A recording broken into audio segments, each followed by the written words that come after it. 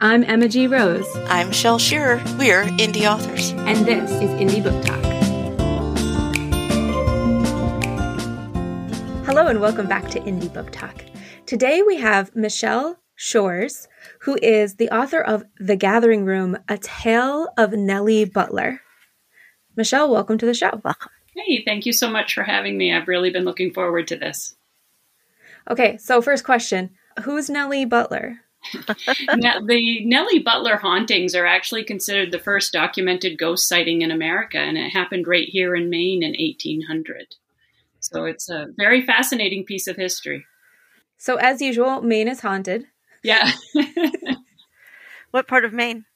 It happened in, what became Sullivan and Franklin area. It happened in that area before those towns were really organized. So part of the haunting took place in Sullivan, and some of the other folks that were involved in it actually lived across the bay in Franklin. So are you from that area, or what brought on this interest for you? Well, actually, in 2015, I was looking for a book to read at Halloween. And because I'm a history buff and I traditionally read nonfiction books, I walked into a bookstore and I saw a nonfiction book called A Documentary History of the Nellie Butler Hauntings. It was done by the University of Maine Press.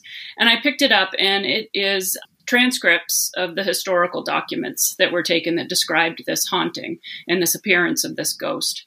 And I was terribly fascinated by it, and I wanted to know how the people that were involved in the sighting of this ghost found themselves in that position.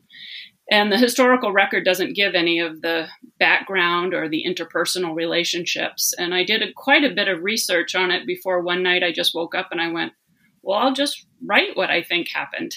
And so I initially started this for my own entertainment, and I worked on it for 6 years actually, and a little bit at a time. And I shared it with folks, and they encouraged me to get it published. So I went the self-publishing route, thinking that I would, give a few books to my kids, my grandkids, and sell a few to friends to pay for it.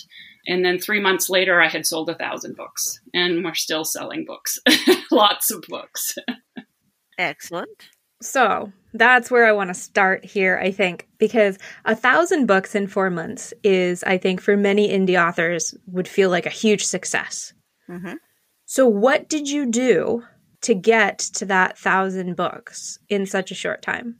Well, I inadvertently started marketing it without even realizing it. I belong to an online weight loss community that has their own social media. And as a lot of indie authors know now, going through the process of publishing is very stressful, and I'm a stress eater. So I would frequently hop on this alternate social media, and I would tell everybody what I was doing and how I had just eaten my way through an entire bag of chips because of it. And so I was relating what was happening to me to my struggles with food. And what I didn't realize was happening was that I was building this large groundswell of potential readers. So the day that the books actually arrived on my doorstep and I snapped a photo of it because I was so excited, my website blew up. And my husband and I were up until midnight packaging books and not knowing at all what we were doing. We had no idea what we were doing. But thankfully, went with Maine Authors Publishing, and thankfully, within a few short weeks, they got the Amazon up, and then that slowed our lives down just a little bit. But I was running to the post office daily with 20 books, 15 books, 30 wow. So you're doing this all on your own at first. Yeah, I know. Well, and the interesting thing is that that's how I ended up selling more books outside of the state of Maine than in the state. I've sent books to just about every state in the country. I've sent them to the UK. I've sent them to Canada. It's really been phenomenal. It's a story that relates to a lot of people. So I think that's really interesting because I've heard variations of this story before where someone builds a platform and basically sells books because they have these other connections. And oftentimes what happens is that they try to reverse engineer that. And so the advice that you get is, build an author platform. I think the piece that's missing for a lot of people is that you built that with real connections about a real struggle you were having with people who shared some other interest with you. some of those people probably bought the book because they like ghost stories, but some of them probably bought the book because they like Michelle. Yeah. Right? Yeah. Like that personal connection really matters. And so when authors are building their platforms, I think that's a piece that's really missing for a lot of them, is that this real connection with other humans is part of what sells books. It's not just the book itself. Because you can't fake that by suddenly making up a book account somewhere and going, oh yeah, and like commenting on someone else's place and hoping they comment on yours. It comes across as fake versus yours is very much you. You were actually having issues with it while writing. So it was more your people versus a forced approach, which is where people have a lot of downfalls because they're trying to force it instead of it being people they naturally would connect with. Yeah. And one of the things I did this fall too was I got on, again, totally by accident, I got into the craft fair circuit. So my husband and I belonged to the Lions Club, and our local Lions Club was having a craft fair, and they had a few extra tables they hadn't sold. So I said, well, I'll buy a table. I'll rent a table. Can I sell books? And they were like, sure. And I couldn't believe how many books I sold in just a matter of a few hours. So I was like, well, this is a good idea. So I started signing up, and I ended up from October to December, I was at a different craft fair, vendor fair every weekend, right through the entire holidays. And that helped a lot.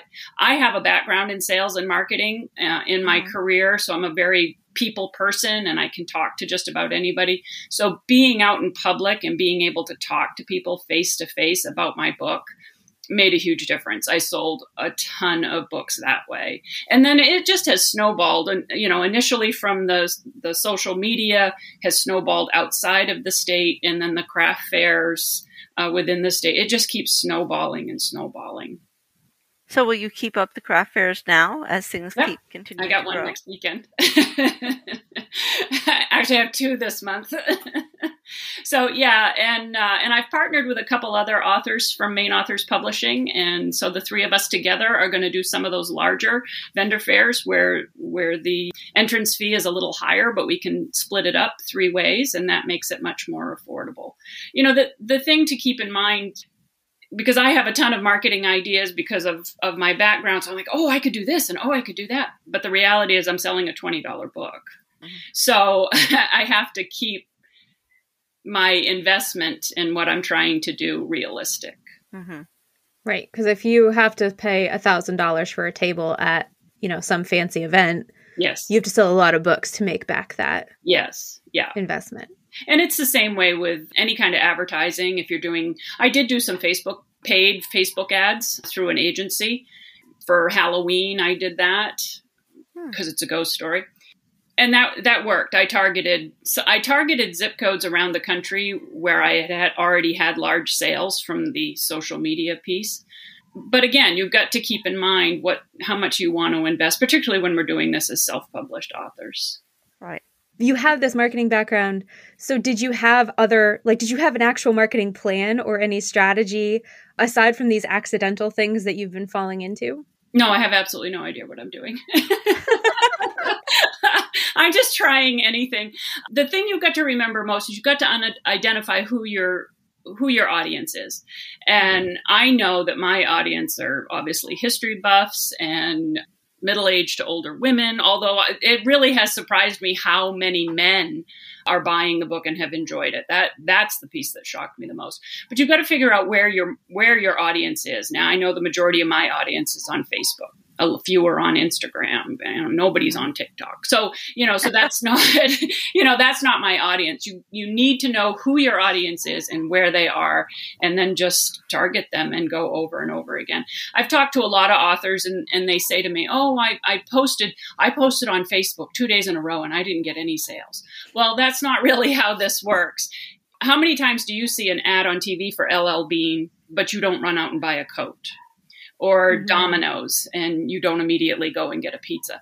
But you need to maintain top of mind awareness with readers and with your followers as well. I can't tell you how many times I went out this fall and I'd be at a craft fair or something, and I have a big, large pull-up banner with the cover of my book on it and everything, and people would say, oh, I've heard of this book.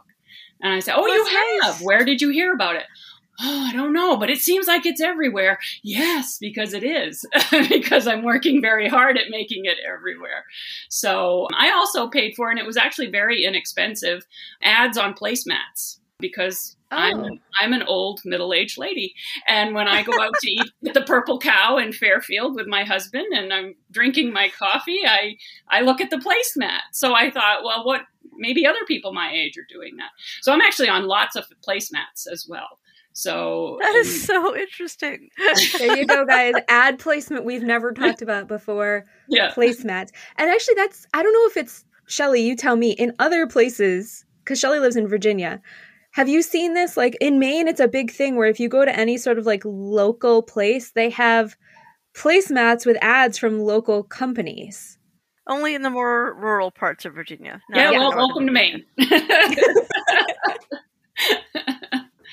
So, and I did pay for some newspaper. I have a newspaper advertising background. That's actually where I started. And so I did pay for some newspaper advertising, but I only did it for Halloween, for October, coming into Halloween. And I did get people say, oh, I saw this in the paper. And I'm like, oh, good. So you just have to try everything. I'm incredibly annoying because I'm a salesperson. So I've been known to, and I did do it. Every time I went to the post office during Christmas rush, I'd stand there and I'd turn and look at people and I'd go, whew, I'm mailing out these books. Boy, I hope they get to people before Christmas. And they'd be, you're mailing out books? What book? Yeah, I wrote a book. You wrote a book? Yeah, let me tell you all about it. And here's a business card. I happen to have a copy in my purse. This book. Yeah, Would you like to buy it? Right here. It could be yours for only $19.99. Yeah. Right, actually, I did this exact same thing today. I was in a craft fair. I mean, not a craft fair, a craft store. And there was an older lady there. And we just started talking. And the conversation was going in a direction where I thought I could throw in the book. And I threw in the book. And before I knew it, I was giving her my business card with my website on it. So you just have to be absolutely shameless. It's self-promotion. So you just have to do it. That is so hard for a lot of authors, though. I know. Yes. Yeah. A lot of us are introverts. Yeah. I have a friend that we've reviewed his book on the show before, Scribe's Descent, and he's on Twitter, and he'll be constantly talking about how on Twitter, he's like, oh yeah, today I went to my daughter's coding tournament or something, and I sold 12 books. And I'm like, what are you doing? Are you just sitting in the stands at sporting events being like, here's a book. Yeah. Would you like it? I feel like that's what he's doing, but it's working really well for him. I think I would be too embarrassed to, and that's why I make my mom do it for me most of the time. Yeah. Need a jacket on. Ask me about my book. Yeah. I have a button. Yeah. No, I again, I've been in sales, so I love to talk to people. So I just chat with everybody. Anybody and everybody, and my mind is constantly running in the background. Throw in the book. How can I throw in the book? I went to Panera with another author to have lunch so that we could discuss helping her with her marketing. And I just threw it right out there to the cashier. I said, oh, I'm paying for her lunch today because we're here to talk about marketing books. And the girl kind of looked at me and I said, yeah, I wrote a book and I'm helping her with marketing. You wrote a book? Yes, I did. And here's my business card. And the other author, she's like, I don't even have business cards. And I'm like, well, you got to get them quick. So do you recommend that authors get business cards? Absolutely. My business card is very basic. Oh, shoot, I don't have one just handy. I just have my website on the front because I have a contact form on my website, so I don't give out my email address. And then on the back, I just have Twitter, Facebook, and Instagram logos, and I got @MShoresWriter. Because you can find me everywhere under @MShoresWriter. And so that's what I tell people. And then if I feel the need, I need to add anything else, write the title of the book. Or if it's a bookstore and I'm dropping off books, I'll throw my phone number on there. But for the most part, it's very, very simple. My social media on one side, my website on the other. So have you done any signings at bookstores? Or oh my goodness, yes.